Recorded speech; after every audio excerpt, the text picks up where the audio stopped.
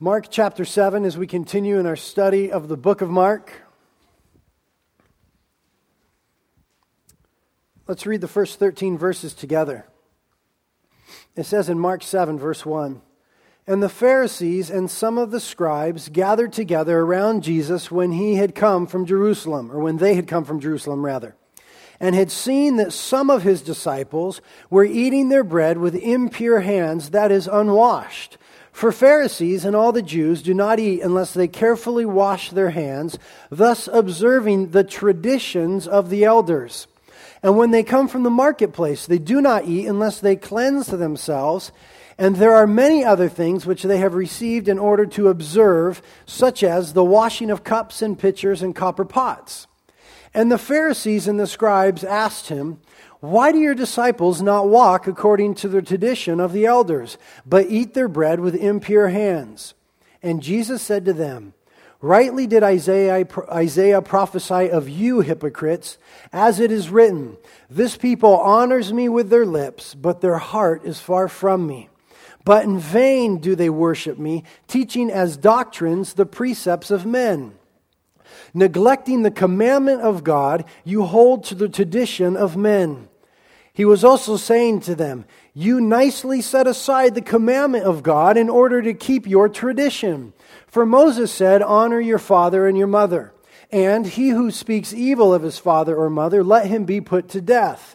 But you say, if a man says to his father or his mother, anything of mine you might have been helped by is korban, that is to say, given to God, you no longer permit him to do anything for his father or his mother. Thus you invalidate the word of God by your tradition, which you have handed down, and you do many things such as that.' Lord, this morning we ask that through the teaching of your word, you would keep us from doing many things such as that. You would keep us from unnecessary tradition, from our own ideas, our own thoughts, that you would keep us from religion that would hinder your word working in the hearts of men and women. Teach us today about true religion. Teach us how to truly know you. Protect us from legalism. Protect us from falsehood. Protect us from going through the motions. Protect us from putting on a church happy face and just coming in and doing time. And move us into a place of really doing business with you. Lord, we know that this morning you are overwhelmingly in love with every heart here. You are amazingly in love with every person. And Lord, you want our hearts. You want every fiber of our beings. You want us to know you in a profound way. So protect us now from churchianity and move us into a real depth of Jesus Christianity. We pray in Jesus' name. Amen. The title of this message this morning is The Heart of Religion, the heart of the matter, and how Jesus gets right down to it with these scribes and Pharisees. These scribes and Pharisees had come from Jerusalem, no doubt to check Jesus out, to see what he and his disciples were up to listen to the things he had to say. And we know from our prior studies in the book of Mark that the scribes and the Pharisees were basically the Jewish leaders of the day. They had a tremendous amount of authority in the lives of the people in Israel at that time. And they had come from Jerusalem, which was, of course, the religious center. And the leaders, when they came, were observing the disciples. No doubt, as soon as they saw that these men were the disciples of Jesus, they put them under a magnifying glass, under a microscope, so to speak, just as people do with you and I when they find out that we claim to be the disciples of Jesus. Immediately, our lives are on display. You know that. And so when these very religious leaders begin to observe the life of the disciples, they took issue with a few things. Number one, they came to Jesus and they complained, saying, listen, your guys, when they eat their food, they haven't even washed their hands first. And the traditions of our elders demands that they wash their hands, that they make themselves ceremonially clean prior to the eating of food. Now this arose because the Jews in the day believed in two sets of laws from God. They believed in the written law. It's called the Torah, the first 5 books of the Old Testament. The whole Old Testament by Jews is called the Law and the Prophets. But the first 5 books is the Torah, or the law. They believed in the written law, but they also believed in, and Orthodox Jews still do, in the oral law. That is, they believe that when Moses received the law from God, God not only gave him the stuff to write down, but he orally transmitted to him the interpretation and the application of the written law. And the Jews then who were religious, and the Jews now who are religious, esteem that oral law on the same level as the written law. And it's been handed down century after century from teacher to teacher. And for the Jew, the oral law is as binding as Scripture. And it was gathered together and codified in the 3rd century into something which is called the Mishnah, which makes up the whole of the Talmud, which are a collection of Jewish writings, which they would hold up again, along with Scripture. And throughout history, and certainly we see in the Gospels, that the complaint that Jesus had against the oral law, the traditions of the elders, was that it served to complicate things. It served to complicate a relationship with God. You see, God had told the priests of Israel in Exodus 30:19 and in Exodus 40:12 that the priests, prior to committing their services within the temple, were to cleanse themselves in the laver that was there in the temple grounds. The priests were to wash prior to the ministry in the temple and prior to the sacrifices. But the claim of the oral law was that not only were the priests to wash, which it says in Exodus, which is written down, but they now said that all of Israel was to wash before they ate. You see, they took what was written and they expounded upon it. They sought to interpret and to apply it to a whole. Now, what Jesus is going to maintain in our text, and we would agree, is that it is sola scriptura. It is Scripture alone and not the oral law. That's what Jesus is going to say today.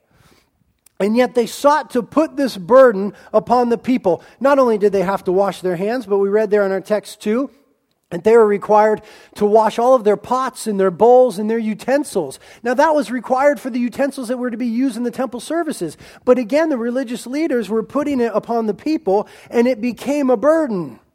And so the rulers, seeing that Jesus' disciples were no longer acting like the rest of the Jews, had a complaint. And they came to Jesus with this complaint. And then Jesus had a complaint for them. And their complaint, as we'll see working through the text, is that they replaced the simplicity of relationship with the complication of religion. They replaced the simplicity of relationship with the complication of religion. And not only that, but they esteemed their oral traditions over Scripture. It says in verse 8 that they neglected the commandment of God and they held to their tradition of men. Now it's very important that we see verse 6, that Jesus said to them, "Rightly did Isaiah prophesy of you, hypocrites, as it is written, this people honors me with their lips, but their heart is far from me." We're going to deal with that in a moment, very important. Jesus is complaining against the religious leaders that they were honoring him with lip service, but not with their hearts. And then he says in verse 7, "But in vain they do worship me, because they teach as doctrines the precepts of men." Verse 9, again, "You nicely set aside the commandment of God." Now Jesus is going to give us an illustration of how they do this. "You nicely set aside the commandment of God in order to keep your tradition. Moses said," or it's written in the Old Testament, here is a clear teaching of Scripture, "Honor your father and your mother." That's the 5th commandment. It's Exodus chapter 20, verse 12. It's written down in Scripture, "Honor your mother and father." It's the 5th commandment. It's repeated again in Deuteronomy 5:16. It was the first commandment with a promise, "Honor your mother and father, that you may live a long and prosperous life in the land which God has given you." That's clearly written. And again, it's clearly written, "He who speaks evil of father or mother, let him be put to death." That's Exodus 21:17, and repeated in Leviticus 20:19. Jesus says, here is the clear teaching of Scripture, how children are to relate to their parents. They are to honor them.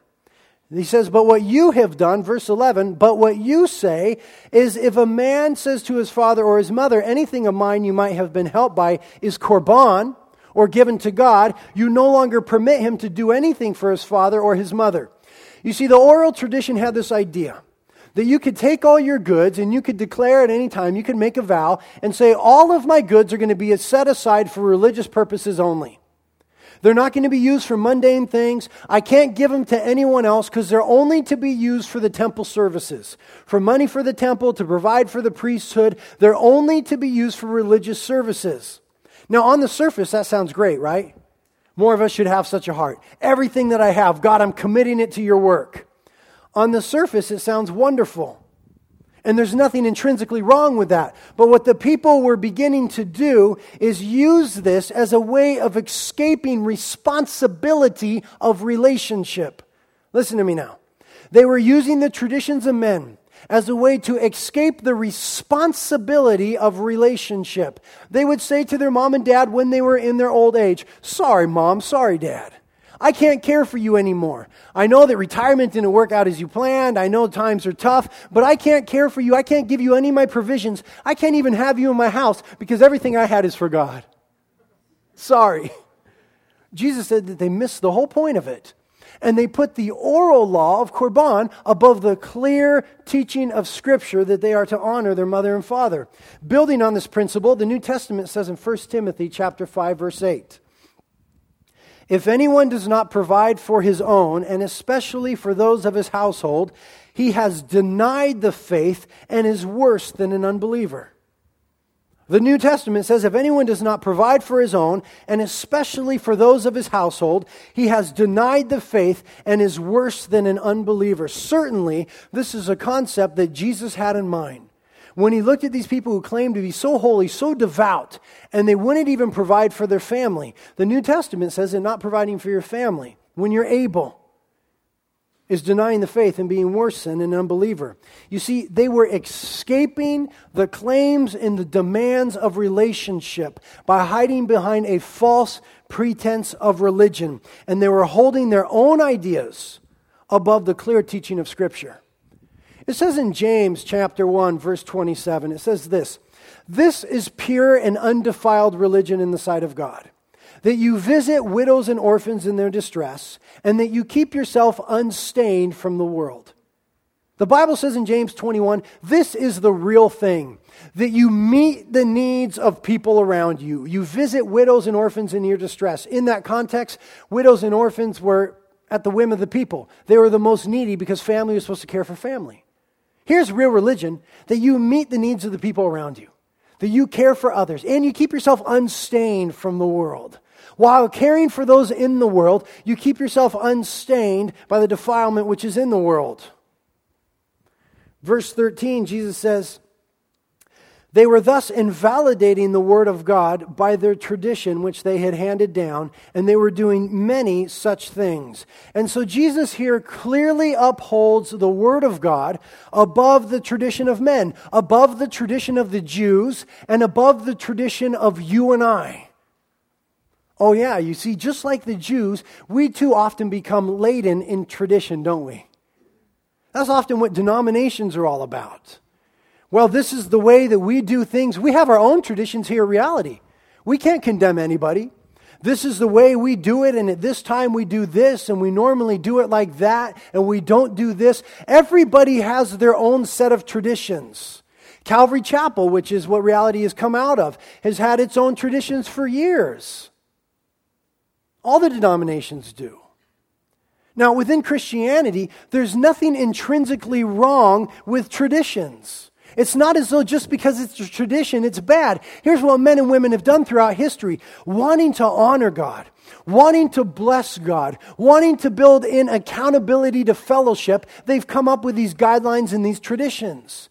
There's nothing wrong with that. I believe that at the beginning of almost all the traditions, there was a pure heart and there was a right motive to want to honor God and to serve Him and to just set up some guidelines for those who were like-minded.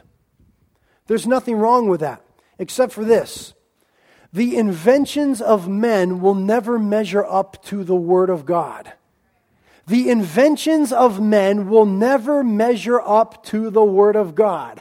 It's okay to do things a certain way. We do things a certain way. That's why we all go to this church, is because we can identify with how one another does things. We have our own traditions. There's nothing wrong with those until they begin to hinder the Word of God. The moment they get in the way of the Word of God, they are a problem, and the tradition must go. The tradition has got to go, and the Word of God must always take precedence. Because the Word of God alone is authoritative for both doctrine and practice. What is taught in the church and what is done in the church, the number one, the final word of that comes from the Word of God. The Word of God is authoritative for both doctrine and practice. And the moment we move beyond the Word of God, we lose our plumb line. We no longer have a point of reference. And there's been a lot of people that have done this throughout history. They've experienced something and they've said, golly, we don't see this in the Word of God, but we sure do like it. And we can't really justify it in the Word, but we're digging it, so we're going to continue on in it. Now, the moment we get that mindset, we're in trouble. Because now the sky's the limit. It's anything goes. Because if you're able to come along and say, well, I know that God does, I know it's not in the Bible like that, but we want to do it like this and we believe it's God. The moment you begin to do that, what's to stop the next guy who comes along with something more extreme and says, hey, I know it's not in the Bible, but I think it's God. And now you can no longer say to him, no way, man, that's not God. You've got no plumb line anymore. You've got no foundation. You've got no measuring rod. You've got nothing to hold it up to and check and see. And so now anybody can make any claim and say, well, this is of God, and this is what God is doing, and this is the way God wants me to do it. And if we don't hold to Scripture as the final authority for doctrine and practice, then anybody can do whatever they want to do, and nobody has a right to say anything. We don't want to be that. That's not us. We want to hold to the Word of God. I believe this.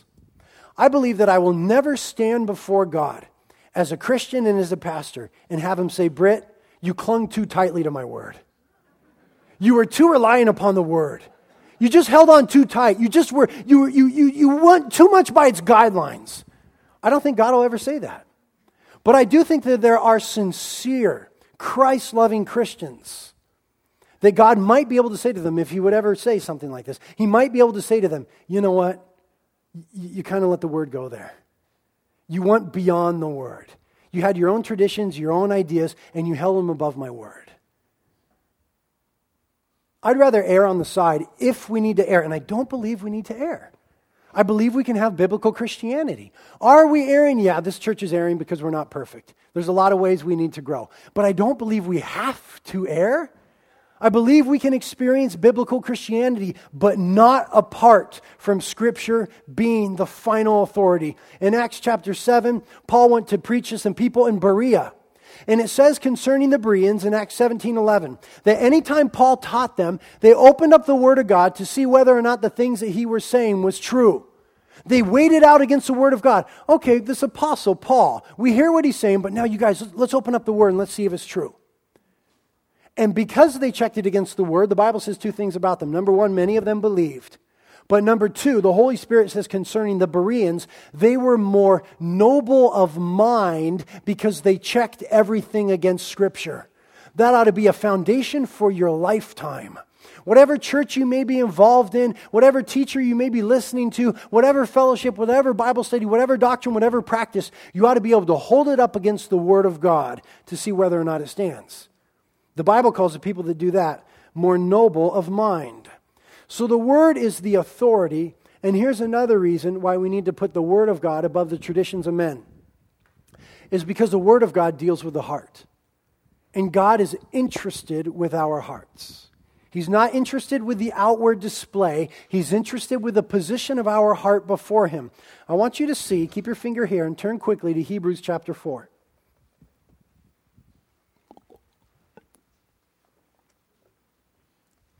Very important scripture in Hebrews 4.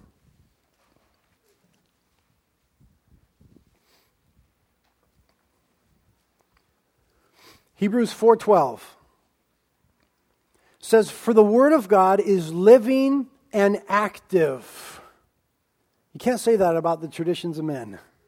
"For the word of God is living, and it is active, and sharper than any two-edged sword, and piercing as far as the division of the soul and the spirit, of joints and marrow, and able to judge the thoughts and intentions of the heart."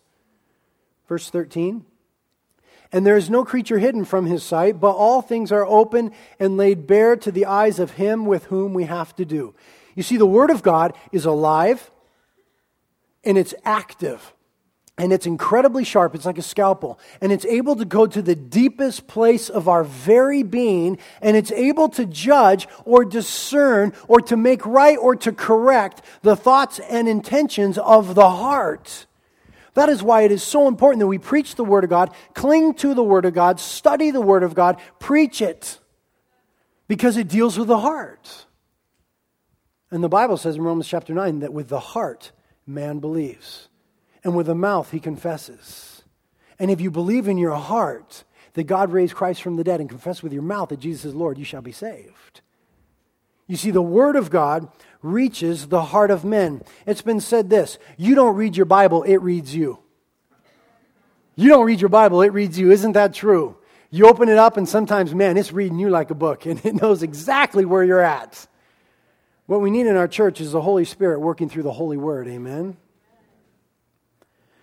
But here's the problem, is that the Word deals with the heart, but man always somehow seems to settle for two things: external displays and emotional experience.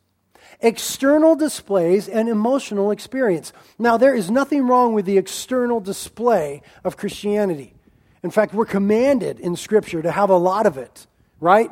We're to be proactive in our faith. We're to be outward in our faith. There's nothing wrong with external display, and there's nothing wrong with emotional experience. God is very much an emotional God. God is angry sometimes. God dances and rejoices over us. God has all these emotions. We have emotions because we're created in the image of God.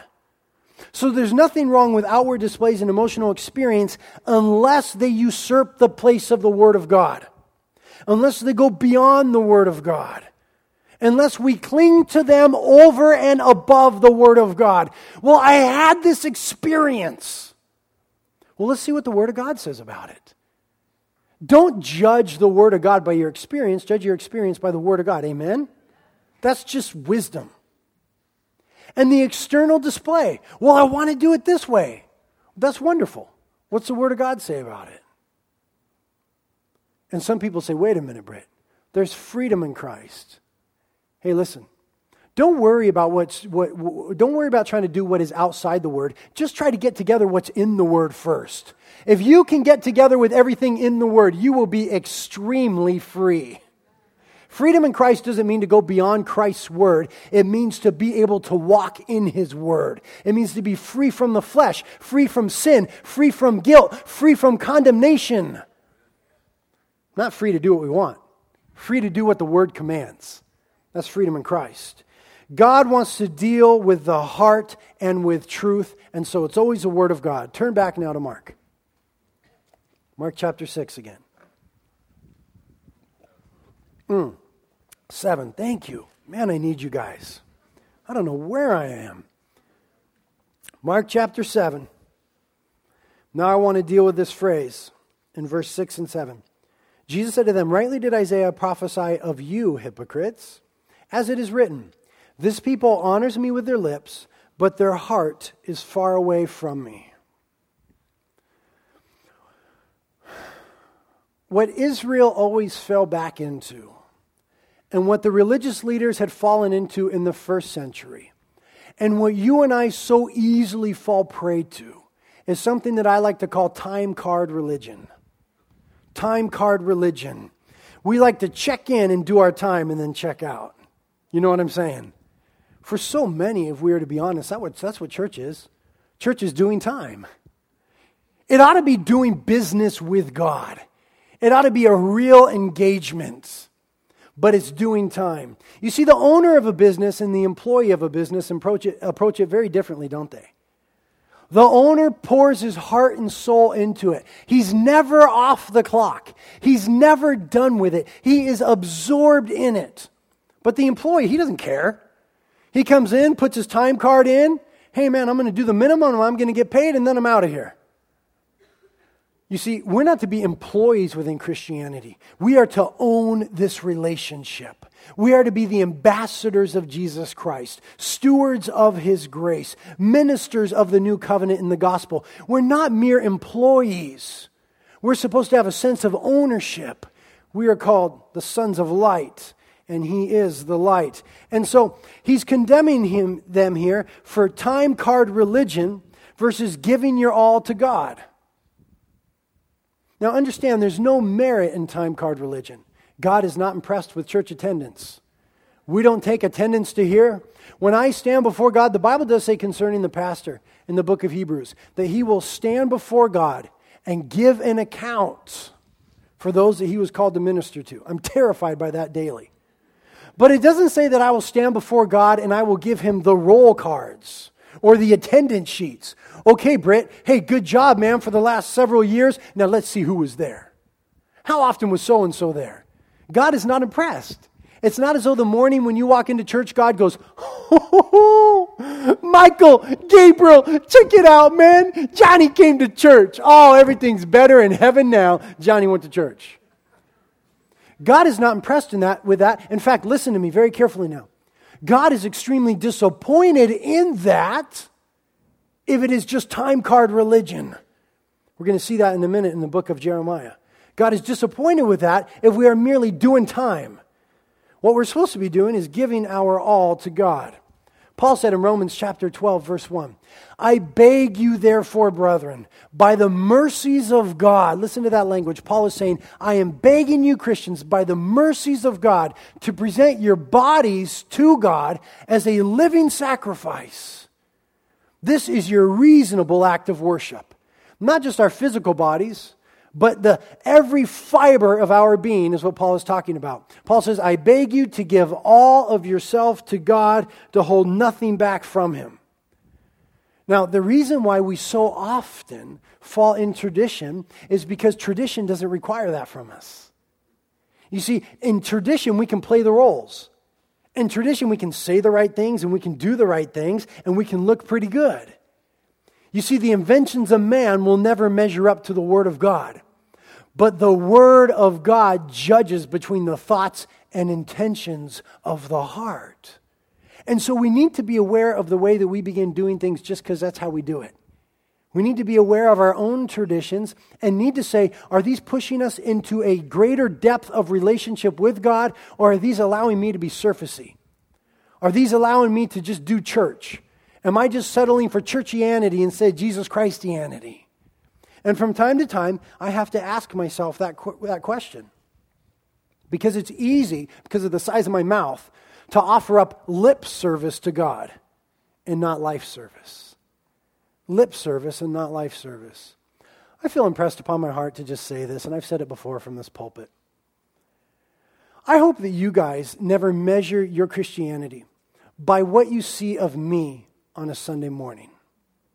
You need to understand that on a Sunday morning, I'm at my very best. And some of you going, oh man, that's all you got? You see, on a Sunday morning, I've already been up for several hours. I've been studying the Bible now for several days for the sermon. I've been praying for hour upon hour. I've been seeking the Lord. And so when I come here, I'm studied up and I prayed up. And it's not that I know more about you than the Bible. It's just that I prepared.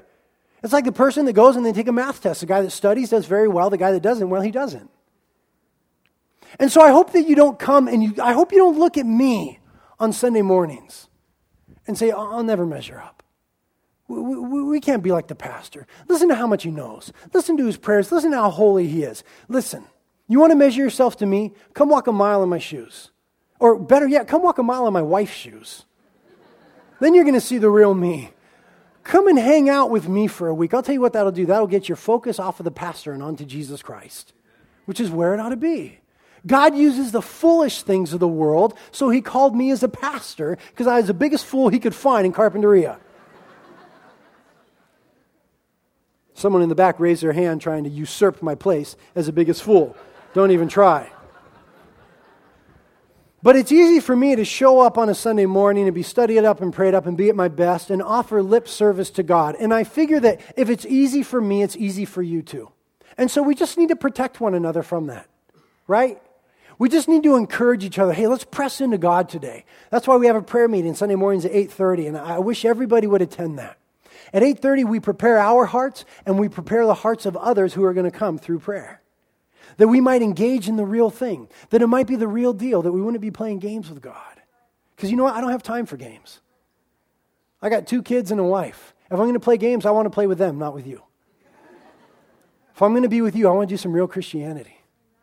I don't want the traditions of men. I want the Word of God and the Spirit of God. We have our own traditions. We just talked about church going being one of them. A funny one is praying before we eat. Nothing wrong with praying before you eat. Nothing wrong with that at all. Except for I see that Christians become super religious about it. You know what I mean? Just the other day, we were doing a construction job. Me and Dave Granada and Glenn Ornay was there and some others. And we were eating these burritos. And all of us just wanted to eat the burritos. But we all kind of had this sense of condemnation that we need to pray first. And Dave Granada was like this. And you know how it is when you get ready to pray? There's always someone who's slow to get there. At our house, it's my mom. God bless her. But she's always preparing the food still, and she's got such a big heart. Sweetheart, you want milk? Okay, you want juice? Okay, you want salt? Do you want kosher flake salt or normal salt? Okay, you want this? And then my dad and I are just going, Mom, come pray. Please, we just want to eat. You see, at that point, it's kind of gotten religious, hasn't it? It's gotten a little funny. You know what Deuteronomy, the book of Deuteronomy says? Chapter 8, verse 10, it says this. Deuteronomy 8:10. After you have eaten and are satisfied, you shall bless the Lord your God for the good land he has given you. When you read the Bible, it says pray after you eat. I have a hard time finding where we get the pray before you eat thing other than feeding the 5,000. Jesus blessed it and multiplied. That's cool. Pray before, pray after, whatever. But don't let it become a weird tradition. Isn't that what prayer comes? Thank you for this food. In Jesus' name, amen. Nobody means it anymore. I love it when we mean it. I am so guilty of sometimes sitting down just going, good bread, good meat, good Lord, let's eat. I would rather eat the burrito, be overwhelmingly stuffed, and say, oh, bless the name of Jesus, that was good. That's heartfelt. Amen.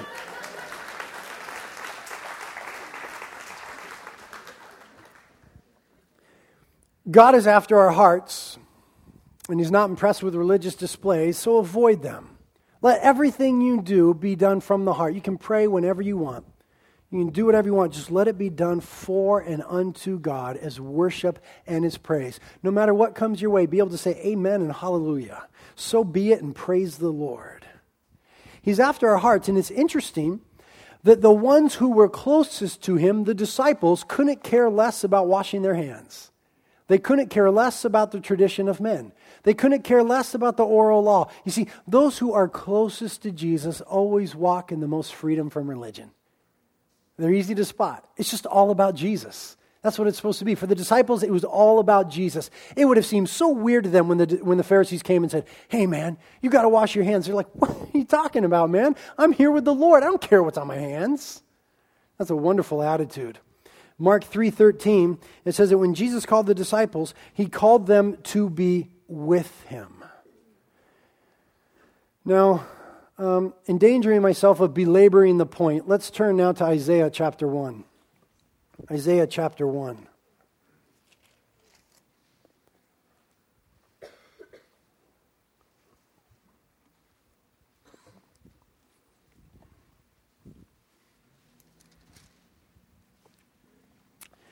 Isaiah chapter 1, along this same idea of not falling into religious routine. God is speaking through the prophet Isaiah here. And He says to the leaders of the kingdom of Judah in verse 10, Isaiah 1:10, He says, hear the word of the Lord, you rulers of Sodom. Give ear to the instruction of our God, you people of Gomorrah. Now, it wasn't really Sodom and Gomorrah. God was trying to get their attention. Verse 11, what are your multiplied sacrifices to me, says the Lord? I have had enough of burnt offerings of rams and the fat of fed cattle.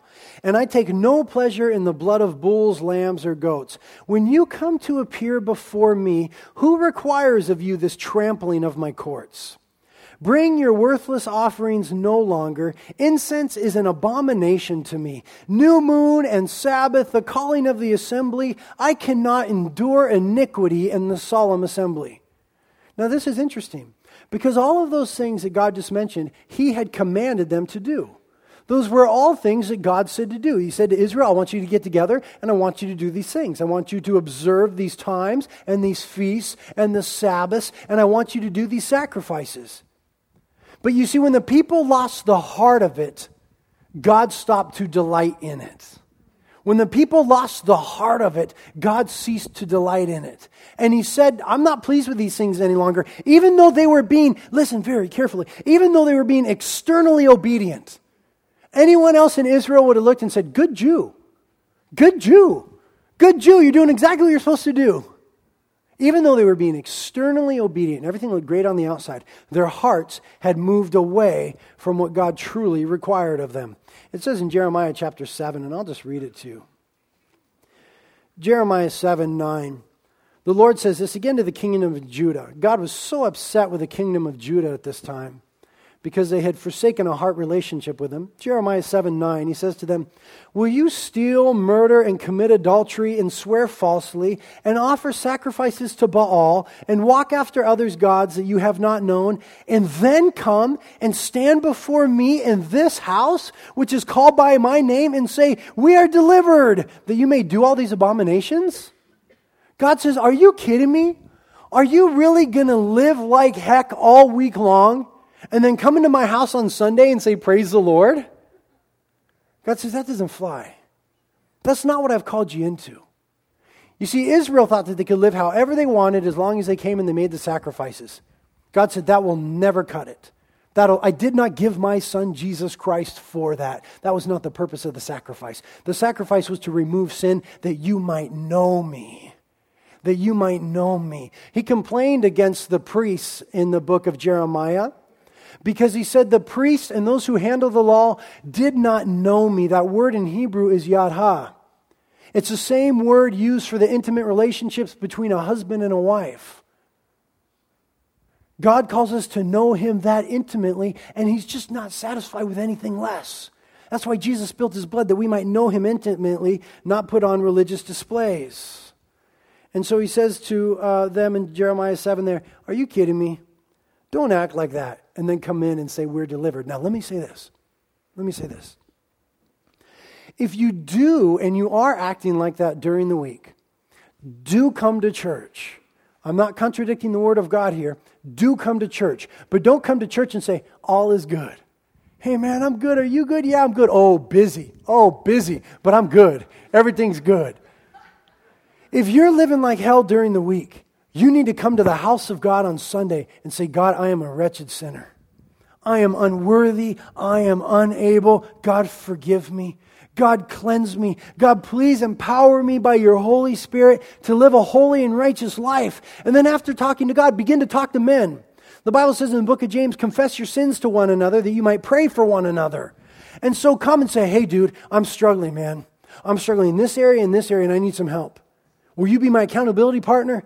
Will you help me in this? Will you pray for me this? Will you ask me some tough questions next week?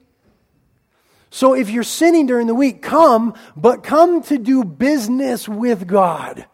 Listen, the sky is the limit when we come to church with that attitude. There is nothing God will withhold from us. God is able and willing to do exceeding abundantly. Verse 14 of Isaiah 1.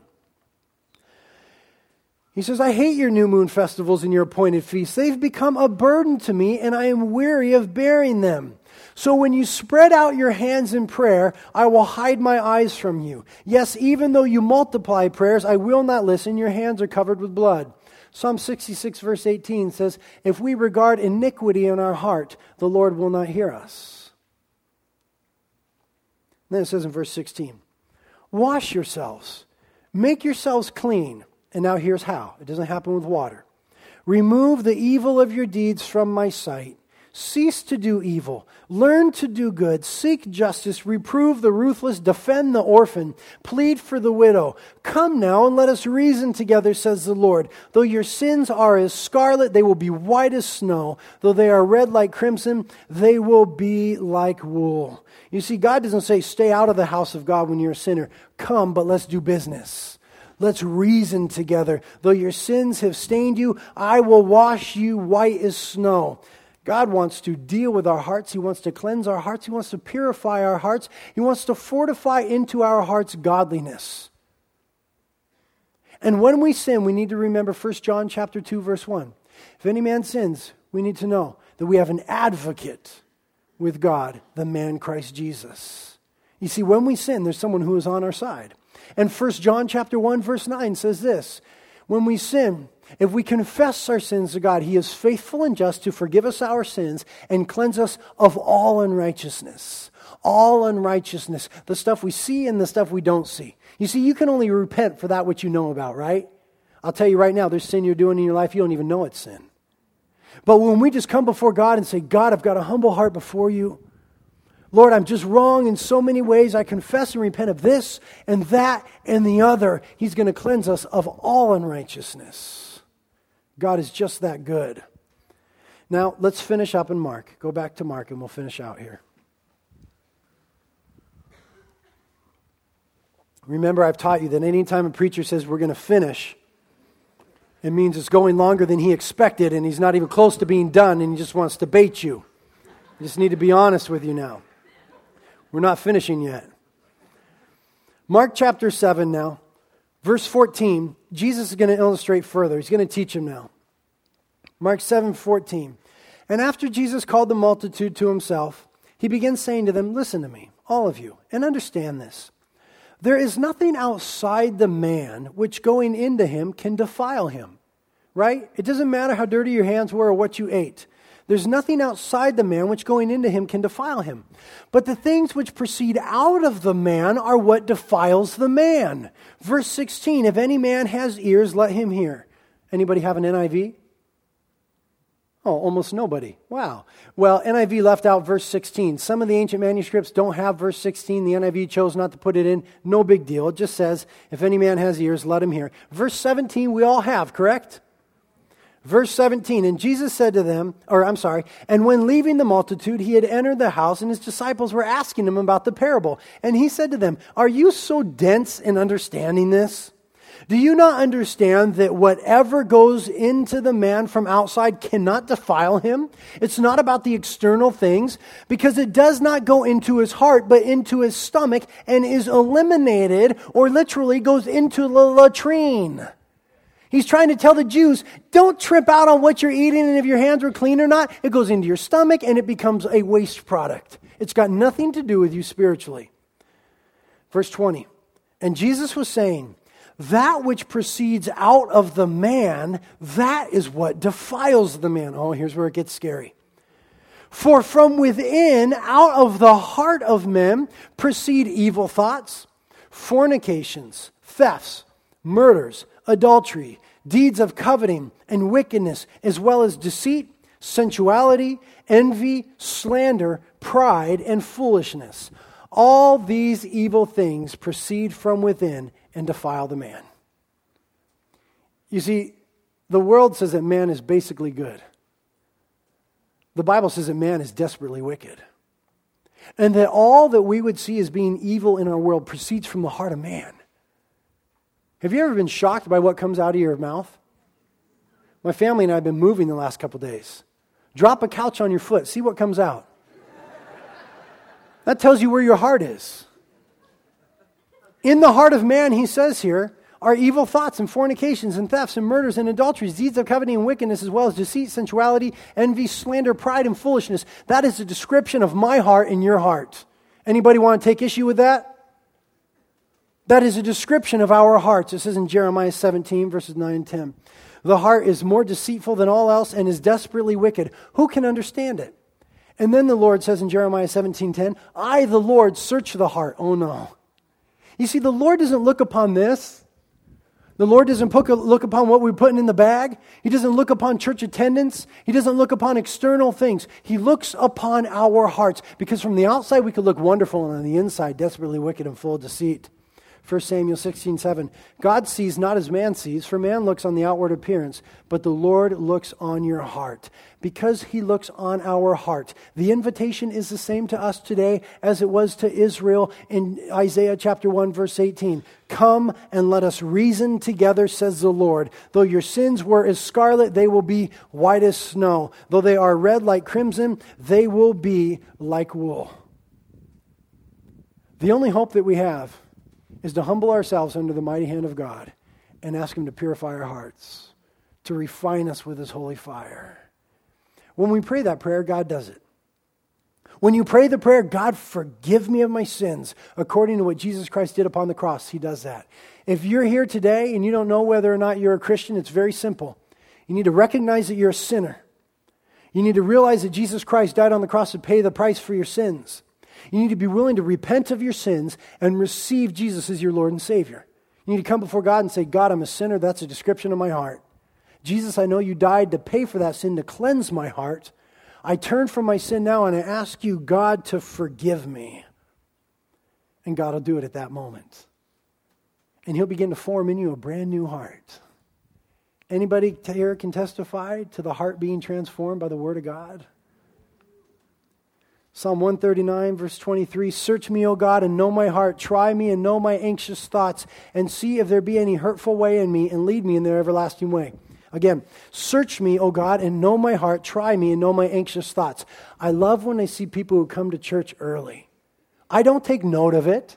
I don't know their names. I'm not going, I'm going to tell God. God's going to be so stoked about this.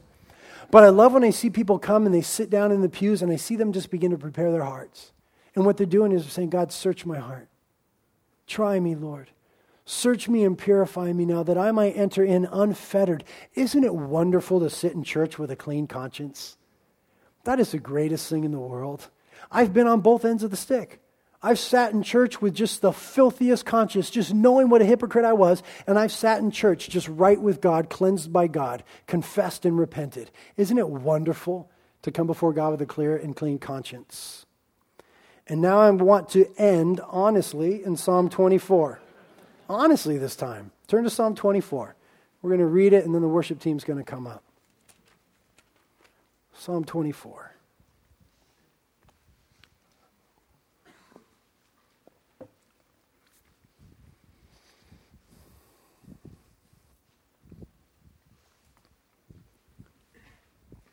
Psalm 24 is entitled, The King of Glory Entering Zion, a psalm of David. It says in verse 1, the earth is the Lord's and all it contains, the world and all those who dwell in it. For He has founded it upon the seas and established it upon the rivers. Who may ascend unto the hill of the Lord? And who may stand in His holy place? Here's who it is, verse 4. He who has clean hands and a pure heart, who has not lifted up his soul to falsehood and has not sworn deceitfully, he shall receive a blessing from the Lord and righteousness from the God of his salvation. This is the generation of those who seek Him, who seek thy face, even Jacob. Lift up your heads, O gates, and be lifted up, O ancient doors, that the King of glory might come in. Now I want you to draw a parallel here between your own mind and your own heart and the gates and the doors. Lift up your heads, O gates, and be lifted up, O ancient doors, that the King of glory might come in. This should be how we approach church. God, I am opening up the whole of myself that you might come in today and be glorified through me and minister to me. Verse 8, who is the King of glory? The Lord strong and mighty, the Lord mighty in battle. Lift up your heads, O gates, and lift them up, O ancient doors, that the King of glory may come in. Who is the King of glory? The Lord of hosts. He is the King of glory. That is why I love Sunday morning, because we can come in and we can open up the gates. We can open up the doors and we can say, Jesus, come and invade us. Come pervade us. Come envelop us. Come and submerge us in your presence today, God. Who may ascend unto the hill of the Lord? He who has clean hands and a pure heart. That's a description of none of us and all of us. None of us because we're all sinners, but all of us because we can come before God and say, God, cleanse me now. Cleanse me now. Let nothing stand between me and you. Isaiah 59 says, the hand of the Lord is not so short that He cannot save, nor His ear so dull that He cannot hear. But your iniquities have made a separation between you and your God. Your sins have caused Him to hide His face from you. And because of the blood of Jesus Christ, all we need to do is a little business with God. Jesus Christ said upon the cross, tetelestai, paid in full, it is finished, it's done. When Jesus Christ forgives you, He forgives you of every sin, past, present, and future. Just come before Him today and say, Lord, just cleanse me now today. Just cleanse me and keep me from religion. Let this thing be real. God, let me commune with you now as you called me to do. I don't want anybody this morning to feel condemned, because the Bible says in Romans 8:1 that there is no condemnation for those who are in Christ Jesus. But I would love if everybody here would feel repentant. Because Peter told the nation of Israel in Acts 3:19, repent therefore, that times of refreshing may come from being in the presence of the Lord. Repentant is the most wonderful word in our vocabulary, because when we repent, God refreshes. So don't be condemned, be repentant and be stoked. Amen? Lord, we thank you for the exhortation of your word this morning. And we know now that you look upon our hearts and you love us still. How wonderful you are. And we would ask that you would, Lord, do a work this morning in our congregational heart and our heart as a whole, in us as a church, in us as a people, in us as a community and a coastline. That you would do a work in our heart as a church. Cleanse us, search us, Lord. Purge things out of our heart that need not be there. Let us be a generation, let us be a church that truly seeks your face wholeheartedly, that would shun meaningless religion and external displays and would cling to your heart, O God. And for the individuals now, as we worship you, Lord, search us, try us. And as we repent, purify us, Lord. We're here to do business now with you, to get real. In the name of Jesus, amen.